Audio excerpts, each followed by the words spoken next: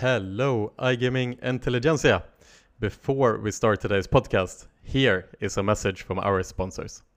The iGaming Next podcast is made possible with the support from our sponsors at Pragmatic Solutions, leaders in intelligent platform technology.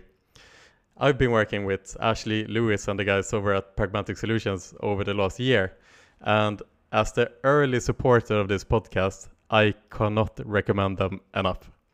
The Pragmatic Solutions player account management platform is an incredibly powerful technology stack for today's gaming business.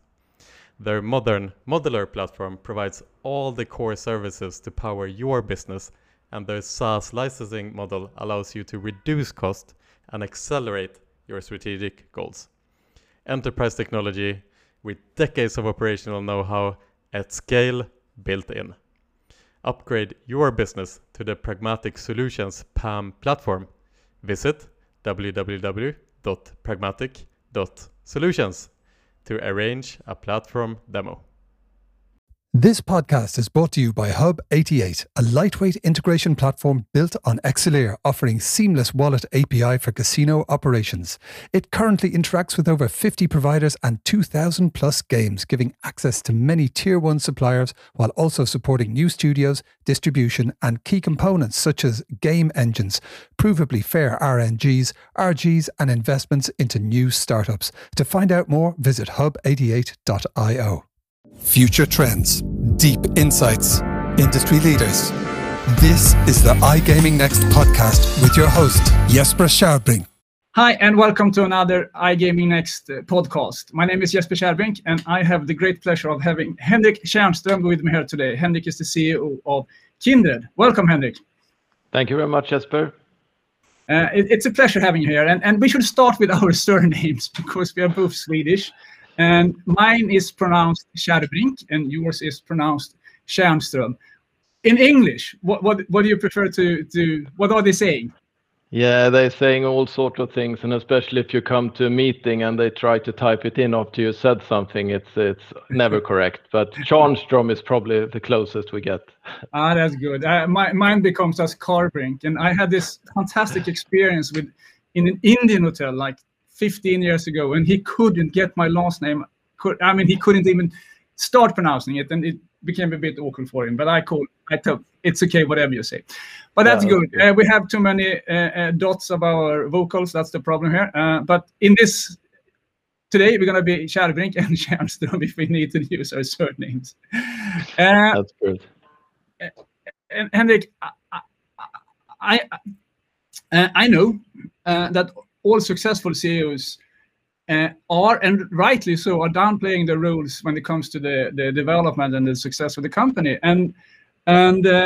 But at the same time, it's very interesting to know who the person is that is on top of the ship, so to speak. So could we start with just a short, brief summary of who is Henrik Tjärnström?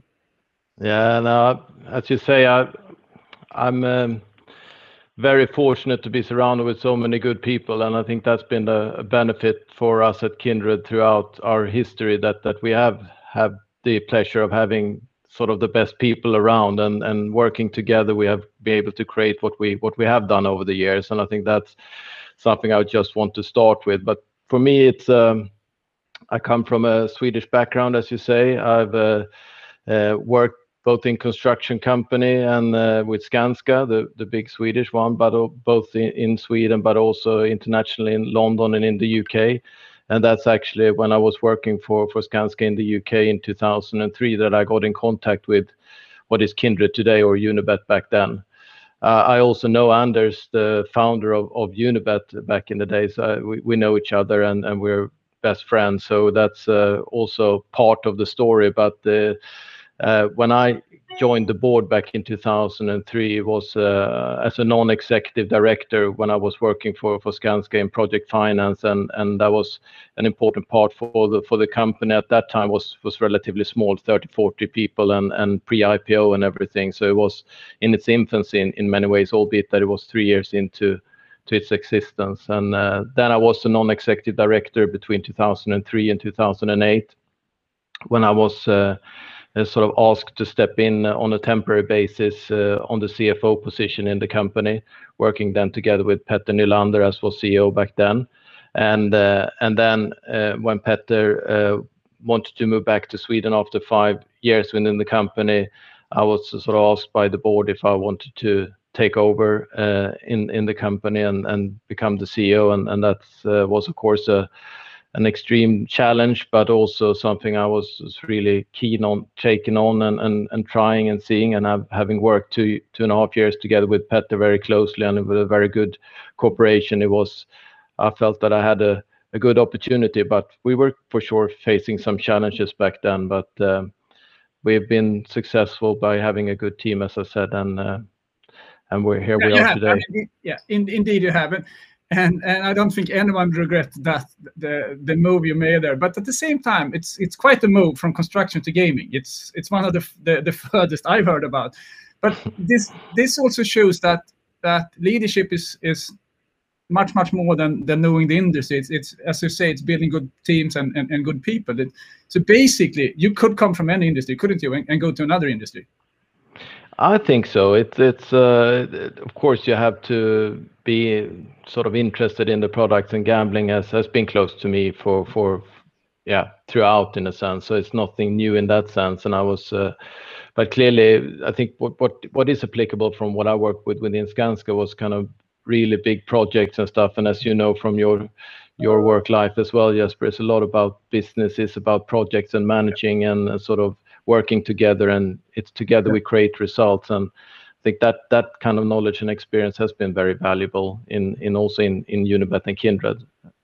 I agree to 100%. But I think you said something very important there. You have to love the product, and this is where I never applied for a job as in a leadership job for an insurance company or something like that, because there's no fun in it. Or it might be, but I can't find it. But you're right. You have to love the product, and if you love the product, you can basically jump into any industry as being a leader. But it's the love that comes through, and I will come back to that.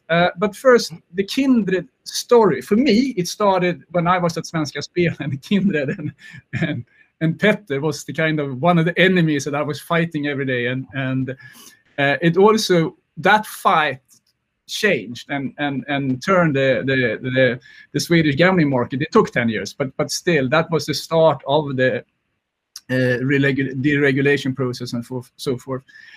At that time, Unibet for me was a bit of a bad guy, but at the same time, I had a lot of respect for you, and since then you've grown to become a role model actually for a lot of iGaming companies. You are in the forefront of responsible gaming and other things. Could you just comment on that transition? It in your opinion, it might have not been a transition, but in my view, it's been a very, very strong transition from being one of the early kind of bad guys, if I call it that, to being what you are today, a very well-reputed iGaming company.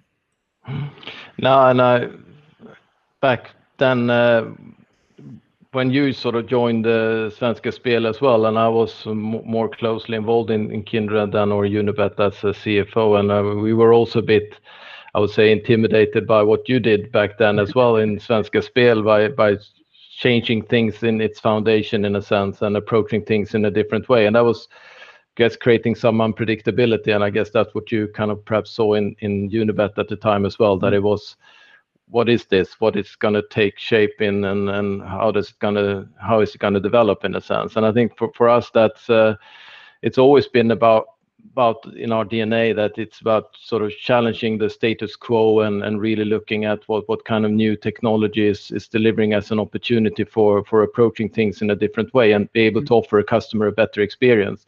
Of course, as you were back then in Svenska Spel, where you were restricted by the regulations that you had to operate within, and we had a more freedom to operate from .com.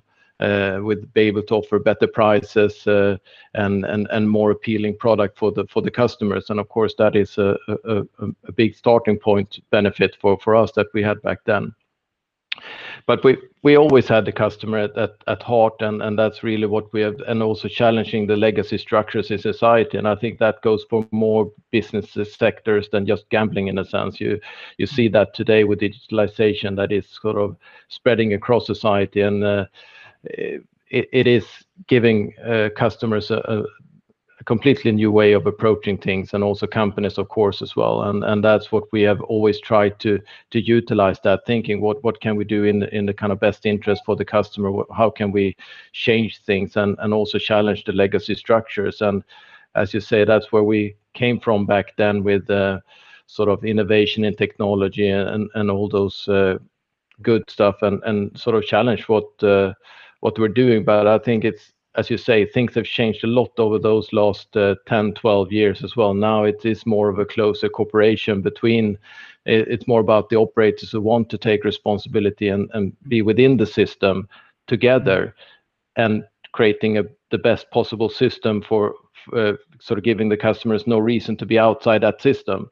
But I think it's a big step that we have done now. For example, I was part of the Svenska Spel seminar the other week as well, together with Patrik Hofbauer, and we share very common views when it comes to responsible gambling and player safety and all those things. So I think it started with that more challenger mentality, and I think that's what it had to be back then, to really trying to get the sort of attention, and also to be able to sort of get our message through. But gradually over the years, and especially since 2010-11, we have been focusing a lot about going for locally regulated licenses and work from within the system together with the former incumbents. And it's actually nowadays, it's the former incumbents and us are together against what is the black market today.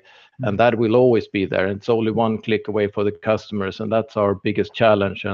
But there we have come far as between operators, but also to some extent with regulators. But the politicians, it's still a bit of an unknown quantity in that we need to constantly sort of educate on the topic.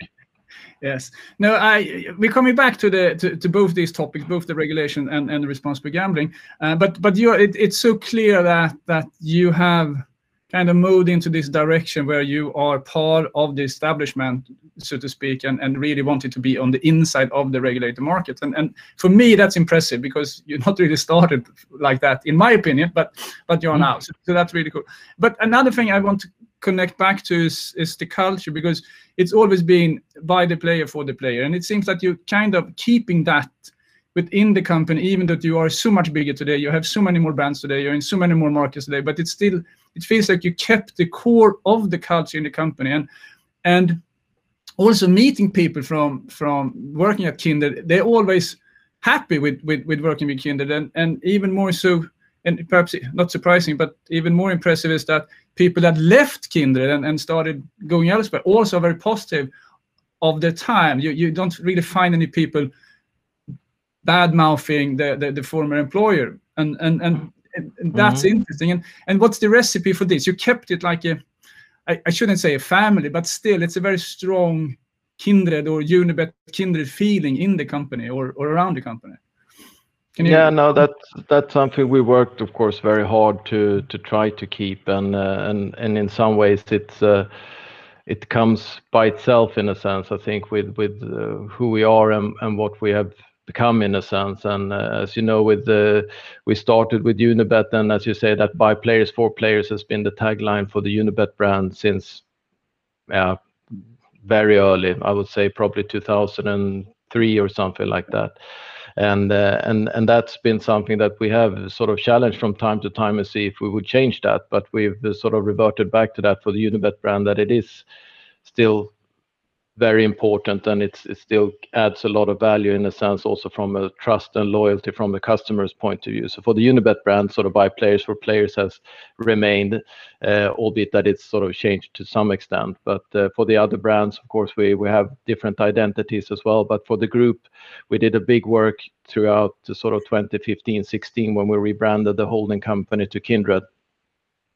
And that has been sort of important to carry those kind of legacy sort of cultures and behaviors into Kindred. And as you one of the core values we have at Kindred is sort of we believe in friendship and we build on trust, and we dare to challenge, and we seek to innovate, and we're individuals united. Those are kind of the core principles that we work with, and we did a very extensive work there in 16 to trying to embed those. And even though we, as you say, we have quite a lot of new people coming into the organization, it's we've been successful in keeping that culture, and it's also, I think, good that we've been able to show that if you come from underneath in the company, you can go all the way up to the top as well. Like, in a sense, I came from a little bit of a different background, and we have other executive team members like Britt Boskov, who was a trainee in the company starting in 2004 and has been part of the exec team since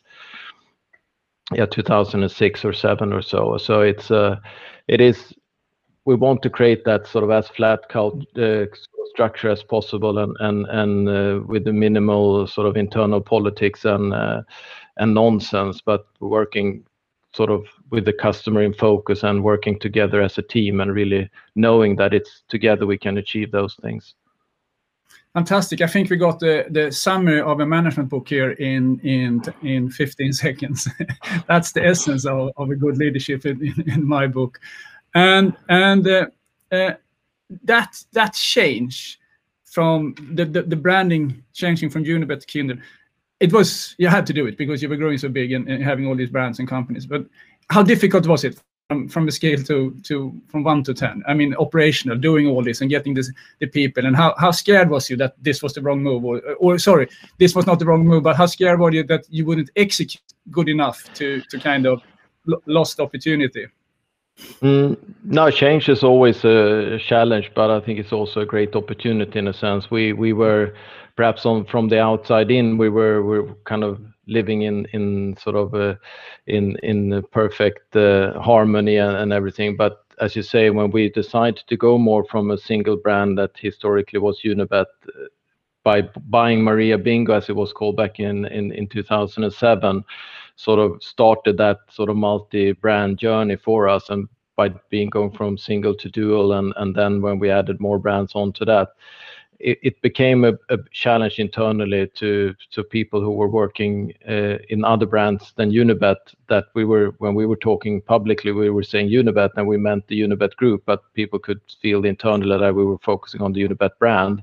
So for us, it was a natural evolution in a sense that we decided to change the name of the holding company and where everyone is employed, and then we have customer-facing brands underneath that. So we created a holding company for gambling-related assets, and it was a lot of hard work, but it was worth it, and it's been a big part of our success since then. I can say that we have sort of the employment company and the sort of the corporate identities is sort of Kindred, and then we have the customer-facing brands that are underneath that, and it's been good for us. It's also interesting to see that some of our competitors have sort of copied across and done exactly the same journey. So it seems like we have done something right. Yeah, exactly. They wouldn't have done it perhaps if you failed, but you did, and that's a good thing. Yeah. But these things are difficult, and I know I'm impressed. You put it through, and it's a large company as well. So these things are difficult. There's a lot of people involved, and then we have to touch the base on it. It's basically impossible not to, and of course, the last year with management remotely and during the pandemic, has this impacted your way of working as a manager and as a leader? And how do you see this will change now when people are getting? I got my first vaccine shot here a week and a half ago, and this will change. And what's your view on this?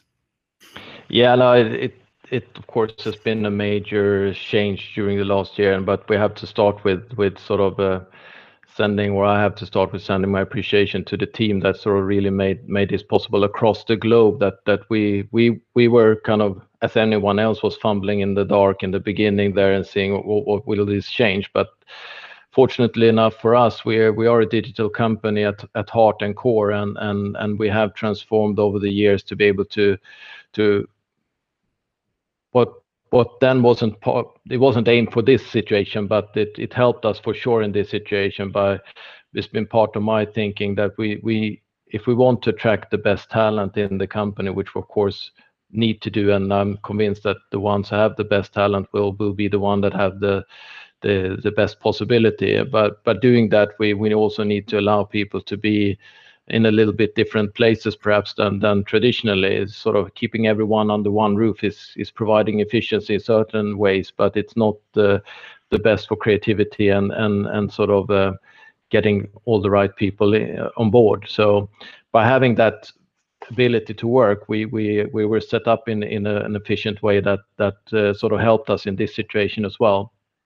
And so when we had to sort of take the decision as sort of a responsible corporate citizens to sort of allow people to work from home and seeing how that, we didn't see any impact really in the operations of the business. From a tech point of view, in certain areas where kind of getting access to data centers and stuff, when we have to go through third parties now rather than be able to do it ourselves, it's a bit of a hassle. But in a lot of different ways, we were able to just continue the way it was, and that's clearly been extremely fortunate. And when we've seen releases on our platform, we did over 12,000 releases on the platform last year, and we haven't sort of experienced any sort of challenge. But of course, as you say, building the culture and keeping the culture for the long term, it's a challenge with the current situation or the way it's been. So in that sense, I'm really looking forward to when we can go back to some sort of normality.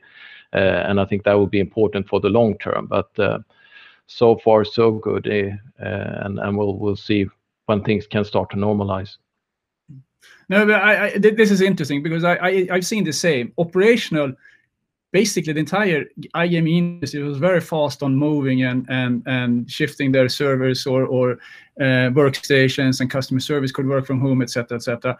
But the challenge long term, as you say, is probably the leadership and the culture, because the culture, whatever you say, it starts on the top and kind of filters down. And when you can't meet people, you really can't speak to them in the way that you used to.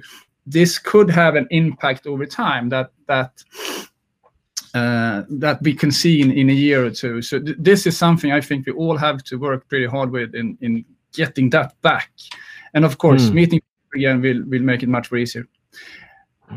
And now I think it's one of my favorite topics. So we talk a lot about it at least, and we all been involved in it, and that's responsible gaming. And for me, responsible gaming is a business decision. It's about building a sustainable business and keep your customers.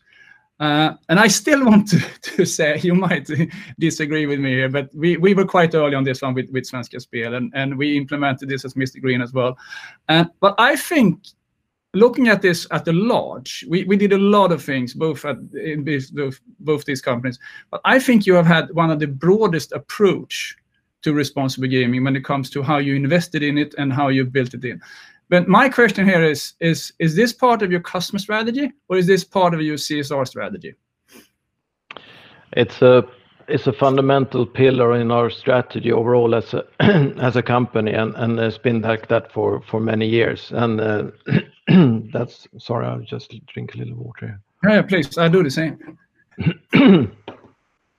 No, but it's been an important part of our strategy and thinking and way of working for many years, and it's at the core of what we do. And we really, as I said, we build on trust, and that's not only trust between us as individuals within the company, but also between us and the customers. And you know, we've had a sort of a principle that we want to have a lifelong relationship with our customers, taking part of their entertainment budget for life. But it should be just that. It should be the entertainment budget, and it should be for fun and what people can afford to play for.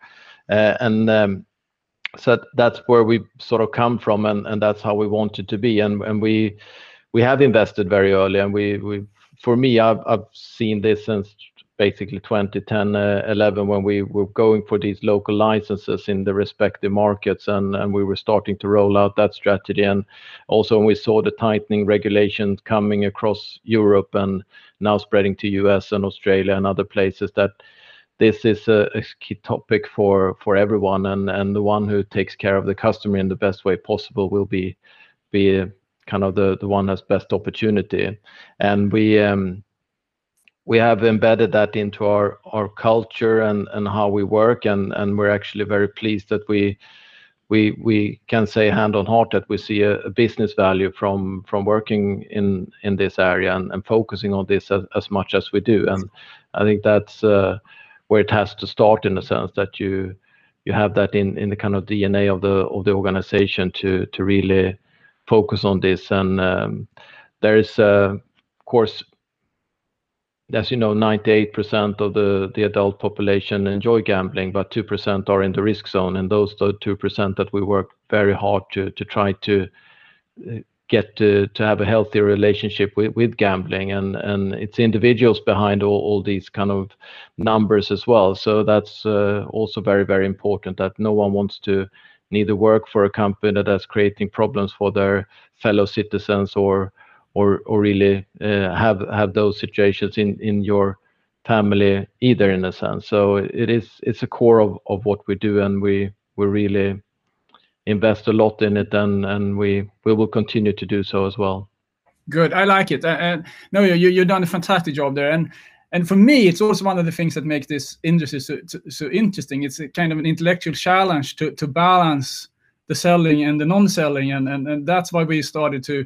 We were doing these tools to kind of try to find the people that shouldn't buy the product that much, and at the same time that we are trying to develop a product that people really wants to enjoy and use and stay for a long time. And just this balance is what makes this industry so challenging.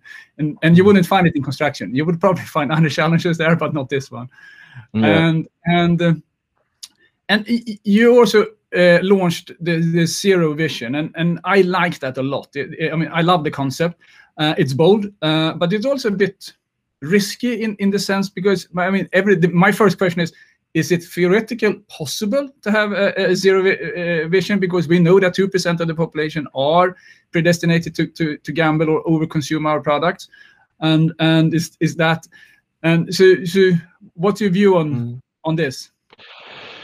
Yeah, as I said, it's in this kind of if you put it like 60% of the adult population is gambling, and 98% of those 60% are doing it for fun and more of a social aspect, and 2% is in the risk zone, and about 0.5% of the 100% is sort of a pathological gamblers, and those are the ones that should not gamble in the first place.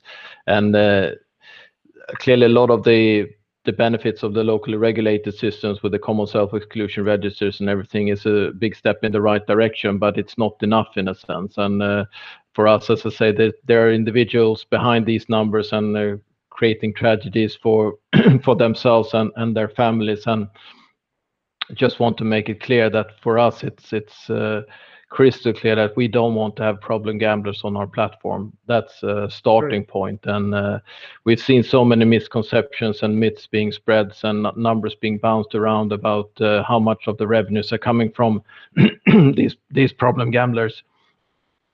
And we've seen on our own numbers that those numbers are absolutely not correct.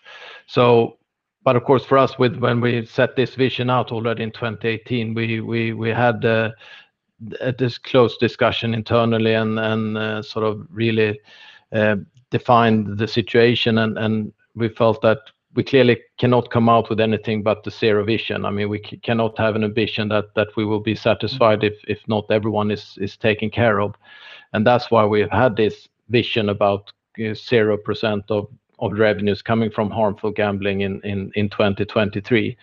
And of course, we will do whatever we can to get as close as possible to that target, but it needs cooperation as well, as you know, from both regulators, other operators, authorities, and politicians as well on how we can approach this common problem or the joint problem that we all have within the sector.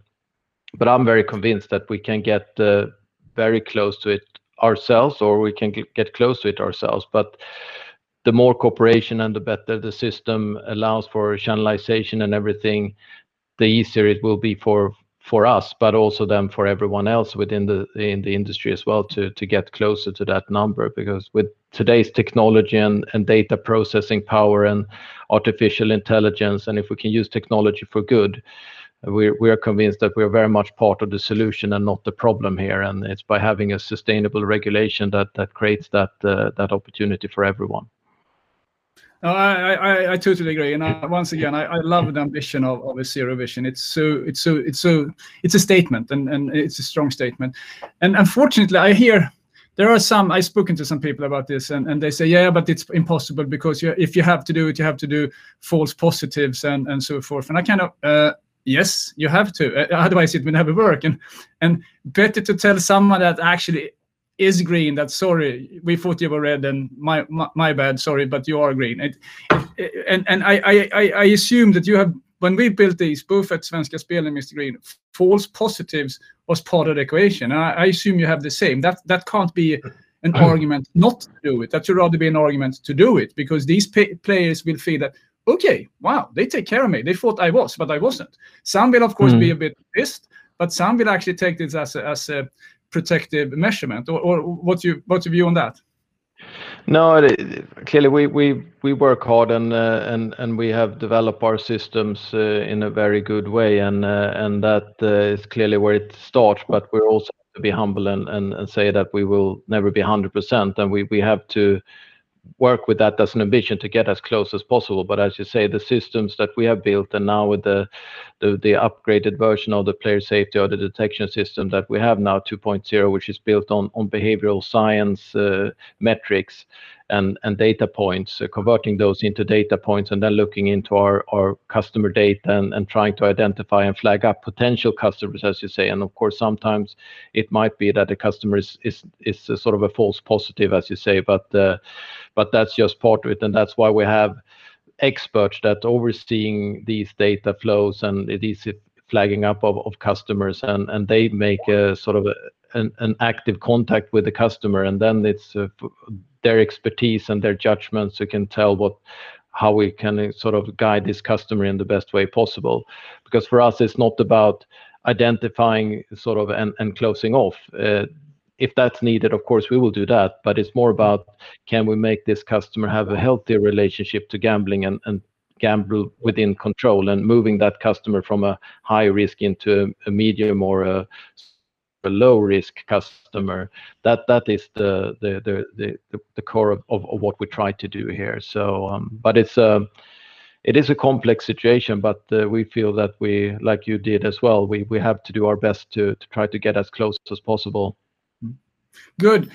And I still, even though I'm not on an operator side anymore, I'm still thinking a lot about this one. And I'm coming down to affordability checks. In theory, if I only could spend what I can afford, then this problem would have been gone, so to speak. If I can afford to spend 1,000 euros a month and I spend 900, then it's not the problem. But if I go above that, then it's when the problem starts. So, do you think we will have technical solutions for this going forward? Will we find it? I mean, Sweden, it's an open society. We have bank ID. We have direct transfer, direct access to the tax authorities and numbers, etc., etc. Wouldn't it be possible to do pretty decent affordability checks, and by that kind of already from the start seeing that this person is probably gambling for more than he could afford or she could afford? Will that be going forward? Yeah, as you say, in countries where that is possible, you have a better sort of 360 view of the customer, and that is sort of a big part of it. But as you know, also in most countries, the same data is not readily available, and that's where the sort of challenges start. But I think it's worth looking at it and starting from the point of view of the customer. And as you say, it's a very individual. It has to be individual based and yes, going more or less customer by customer, because no customer is the other alike in a sense. And it's about, exactly as you say, what can a certain customer afford to play for, and that varies across. And that's why these blanket levels that we see sometimes being talked about and some companies implementing, they are completely blunt in the case, because those levels, you can rest assured, is going to be way too much for quite a few people, and it's going to be way too little for others, and you just run the risk then in a sense of pushing customers to the black market. And that's unfortunately in a sense with these deposit limits that we've seen in Sweden as well, that that's exactly what's happening there, that rather than having customers within one operator and being able to see the customer in a better way, if their limit is put on 5,000 Swedish per week, then and if it's 100 operators licensed, you can gamble away 500,000 anyway every week without being breach of the system. Yeah. And then the different operators can't see the system across, and that's again why the cooperation comes in as well. So affordability is and the role of the regulator. Sorry, and the role of the regulator. Yeah. I mean, if you have affordability check, that has to be on the center level. So I can afford 2,000 euros a month or whatever, but then I can't afford it with 10 operators, as you're saying. I can afford it. That's my total gambling. So you're absolutely right there. And will this happen? Are the regulators, you speak to them more than I do these days, are they adaptive to this? Are they responsive? Yeah, they are, and I think the affordability levels are important, but it has also to be on kind of net deposits in a sense, rather than just we are very similar to banks, as you know, these days with the regulations and the financial systems that we operate. So we're very close, and the regulation has been drifting in the direction of financial institutions, which I think is good, because it's good for the customer in the end of the day. But it's also about kind of what is technically possible as well, and as you say, some of these measures doesn't seem to be based on facts and without looking at the consequences. Because when we started talking about our road to zero and publishing these numbers, when there was an interview with one of the Gambler Anonymous organizations here in Sweden, and they said that even though Spelpaus is there is 70% of their contacts they're getting is registered already on Spelpaus, which is the common self-exclusion register. So it's clear that is one important tool, but it's not the only one. And by having these deposit limits set, then it pushes customers onto so many different operators, which makes it virtually impossible for everyone to keep control of the customers that really need that control. So I think it's an important part of it, the affordability checks, but it's just one element, and again, it has to be individually based. Yeah, absolutely, I agree. And back to the Swedish topic with the deposit limits, and deposit is probably the worst you can use, because it's not how much money I have in my wallet when I go into the restaurant. It's how much I spent in that restaurant that is the problem. And it's the same with gambling. It's not how much I deposit, because I deposit and withdraw. It's about how much I lose, and that should be the limit. And we have that data. So I mean, I think we agree on this one. But there's one important thing here, Jesper, as well worth mentioning is about the kind of the whole value chain of the financial ecosystem that the customers and we live in as well. I mean, we have a closed loop within our customers, so that the customer deposits with one account and the money goes back into the same, and that provides a high security. But how did the customer get the money in the first place? When you look at sort of mobile loans or blanco loans and things like that, this is a bigger topic to that in a sense than just gambling. We of course have our responsibility to do, but it's also from a politician's point of view to look at if a vulnerable customer have been playing for too much money, where did they get the money from in the first place? And that's where it's also important to highlight the other parts of that. Exactly, because they play for more than they can afford, which means they have borrowed it, they stolen it, they done something to get that money. So you are right. We have to look at the broader perspective. And this is not only gambling. This is probably heading into gaming as well. We see that the microtransaction market this year is estimated to be $100 billion, and there are no checks whatsoever. We heard an interview with Pierre here, who you could easily burn like 80,000-90,000 euros on microtransactions playing these games on your phone. So I think iGaming will be kind of a role model, hopefully going forward for also for other industries, and we will see more and more of these getting regulated, because it's as easy to lose your money there as it is in our industry. And also, just to close this one, I think it's a bit unfair but this industry has never done more than we have today. I think we should remember that. There's a lot of things to do. Not everyone is as in the forefront as you are, but at the same time, the industry, this topic has never been so discussed and so implemented into strategies. So I think we have, I hope you agree with me, I think we have it's looking good in the future at least. Yeah. We're making huge progress. Yeah, good. And to something totally different and a very hot topic these days, and that is blockchain and cryptocurrencies. So more on the philosophical level, this is, I had a debate over the weekend with some friends, and there are clearly two paths. One is saying this is totally ridiculous, this will never work, this is humbug, etc., etc. And the other group or part was kind of, no, but what's the difference between this and your money you have on your account? It's still digital. It's you don't have that value reserved somewhere, and basically it's, if people believe in it, then it will exist.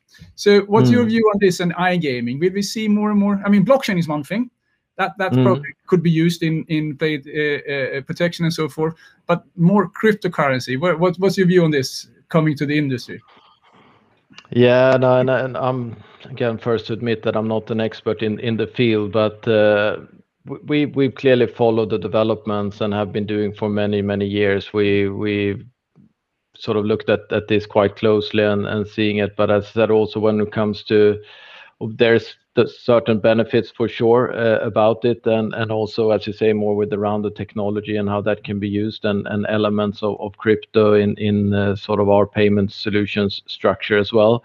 But there's also, of course, the AML and those kind of topics as well that is featuring high on the agenda. So when regulations has been increasing throughout the last couple of years, that's putting further and further pressure on the industry as well to make sure that like you say, with affordability and AML and all those topics that what is the source of funds and where does the money come from and those kind of things, and that's still making it easier in the kind of the fiat currencies to sort of look at things in that way rather than crypto. But I think it's also one of those things, as you know, with AR, sort of we had sort of virtual reality, the VR and AR was sort of talked about a lot and that would be implemented into our games about 3-4 years ago as well. And I think crypto was also high on the agenda then, and I think these things will take shape and it will be part of the experience, but we're still not completely there, I would say, to do that. But of course we're following developments very closely. Good. I agree. This is still early. Blockchain technology that will be used in different ways, and I think at least. And cryptocurrency, we have casinos doing cryptocurrencies. They're doing very well. It works. They live in a very volatile world, etc., etc. So for more of a long-term strategy, it might be wise to wait a bit, but still. Yeah, virtual reality. Yeah, when the hardware looks like my glasses now, then I think it will break through heavily, and it might be the same with crypto. When enough people believes in it and start to use it, we have to use it as well in the industry. But it's an interesting topic, and I think your advice is very very clever here. We should follow this carefully and closely. Good. Another trend that I see, and I talk a lot about, is consolidation. The bigger get bigger and the smaller get smaller. Is this something that we will continue to see? Or is this just a hype right now when stock prices are quite high and the transactions are quite easy to do? Consolidation has been around in our sector since inception as well. It is sort of where we have done about one transaction per year for the last 15 years, and so we played our part in that as well. And of course, the additions that we've got from the consolidation has been really important for us to get new people on board and new businesses and widen our footprint and new technologies, etc. But fundamentally for us, it's been having a strong organic growth that's been the sort of the core. The sort of fundament that we build on, and then we can add strategic acquisitions on top of that. It's been really complementing the strong organic growth. So, But at the same time, of course, we've seen and we notice what's happening around us as well, and we see that size is important and scale is important, and we see that some of the bigger ones are sort of getting together and creating even bigger companies, and I think that's natural in a sense that you say that you get that benefit from scale. Now we are kind of number 4 operator globally, and we believe that we have the scale that we need to have a successful sort of independent future as well. But of course we're also looking at the sort of potential acquisitions and deal flow as well.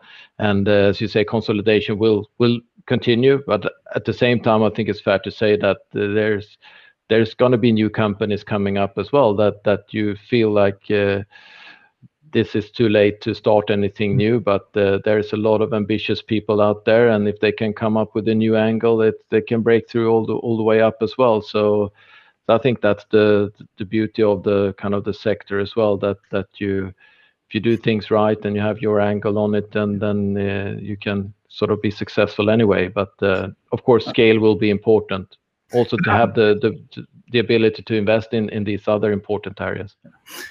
Cool. I agree. I mean, this is a business where scale really matters, and we coming from oligopoles, state-owned monopolies, where the pool size was kind of the success of those companies. So it's kind of in the history of the industry. But you at the same time, you're very, very right. We have some disruptor being born right now that we don't really know about, or perhaps we know about them, but we haven't seen them yet. Because when an industry is peaking, and I'm not saying it's peaking, but it's reached a very, very high level from just the last 10-15 years. That's normally when the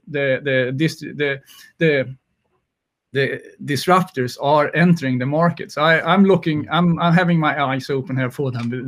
It will happen most likely. But you can also see that even though we, as you say, there's a consolidation within the industry, it's a relatively small part of all gambling that's taking place online today anyway. So that's also clearly a big growth driver for the sector, that the conversion is still in its infancy in a sense from offline to online, albeit that it's been ongoing for 20 years now.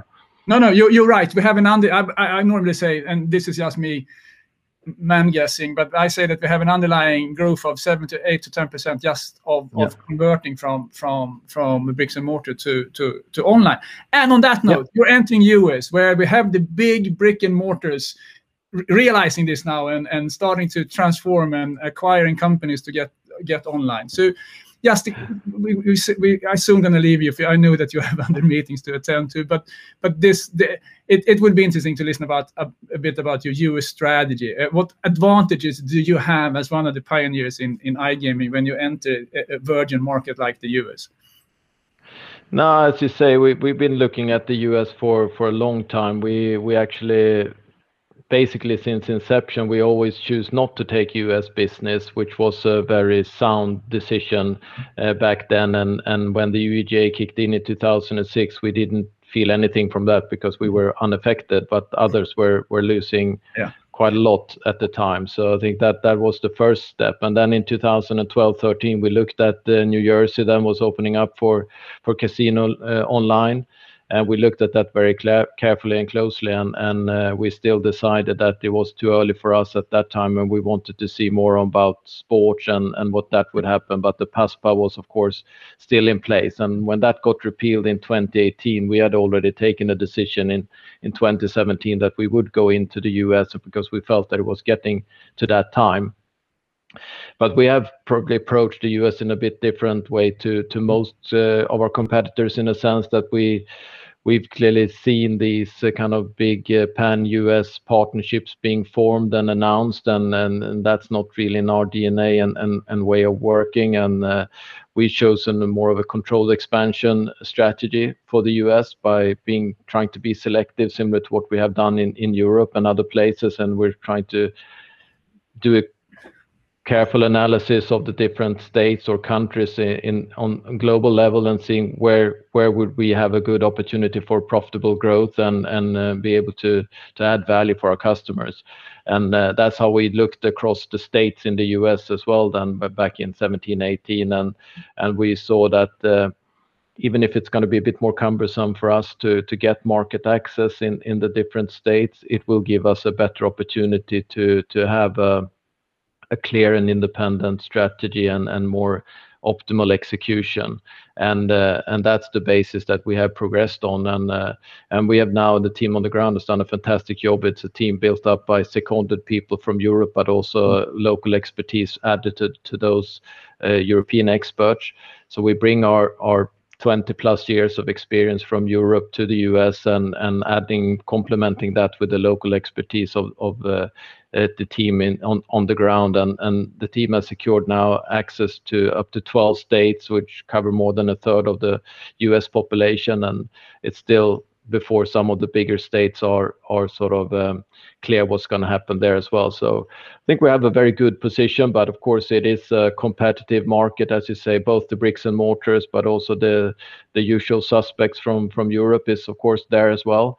But at the same time, we look at this as more of a marathon and a long-term sort of challenge, and taking step by step and looking at the long-term customer experience is what we believe will differentiate us from most in the market. So it's about building the brand, but also investing in tandem with the brand and not investing too early.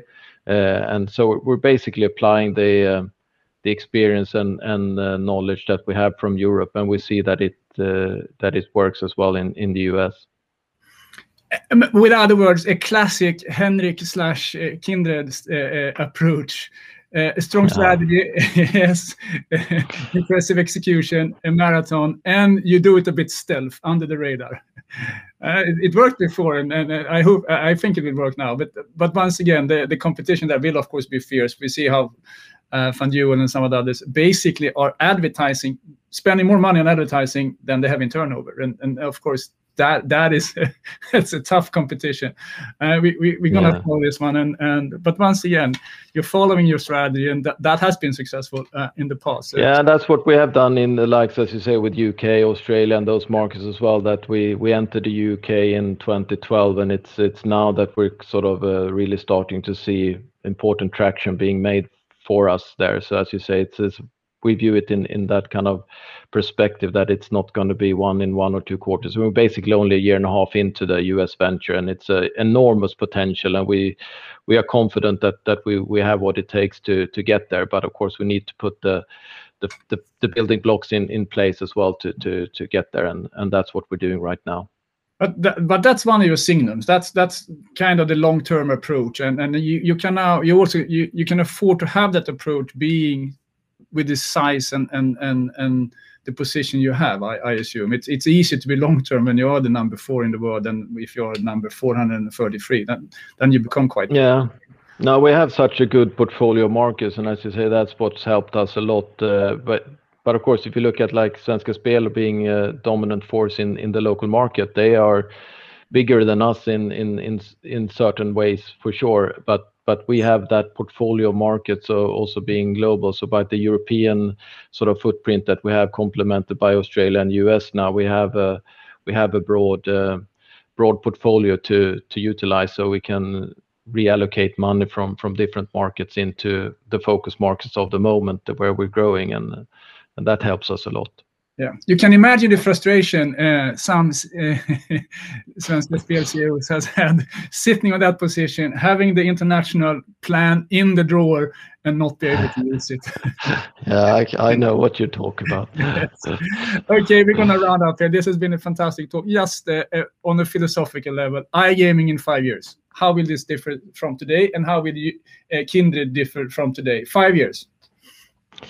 5 years is a long time in our industry that's changing so fast as it is. But I would, the cautious prediction would be that we will see more of the same in a sense. I think we're still, as you say, with the migration from conversion from offline to online will continue, and it will be even more, and we will be able to offer a customer an even better and safer experience in 5 years' time. And what is today with sustainability will only increase. It will be only more important to take care of the customer in a better and better way, and also the hopefully will be in an even further progressed position when it comes to the cooperation between all stakeholders in society that is relevant, both governments, the politicians, the regulators, the operators, and the customers, media and sports, and everyone.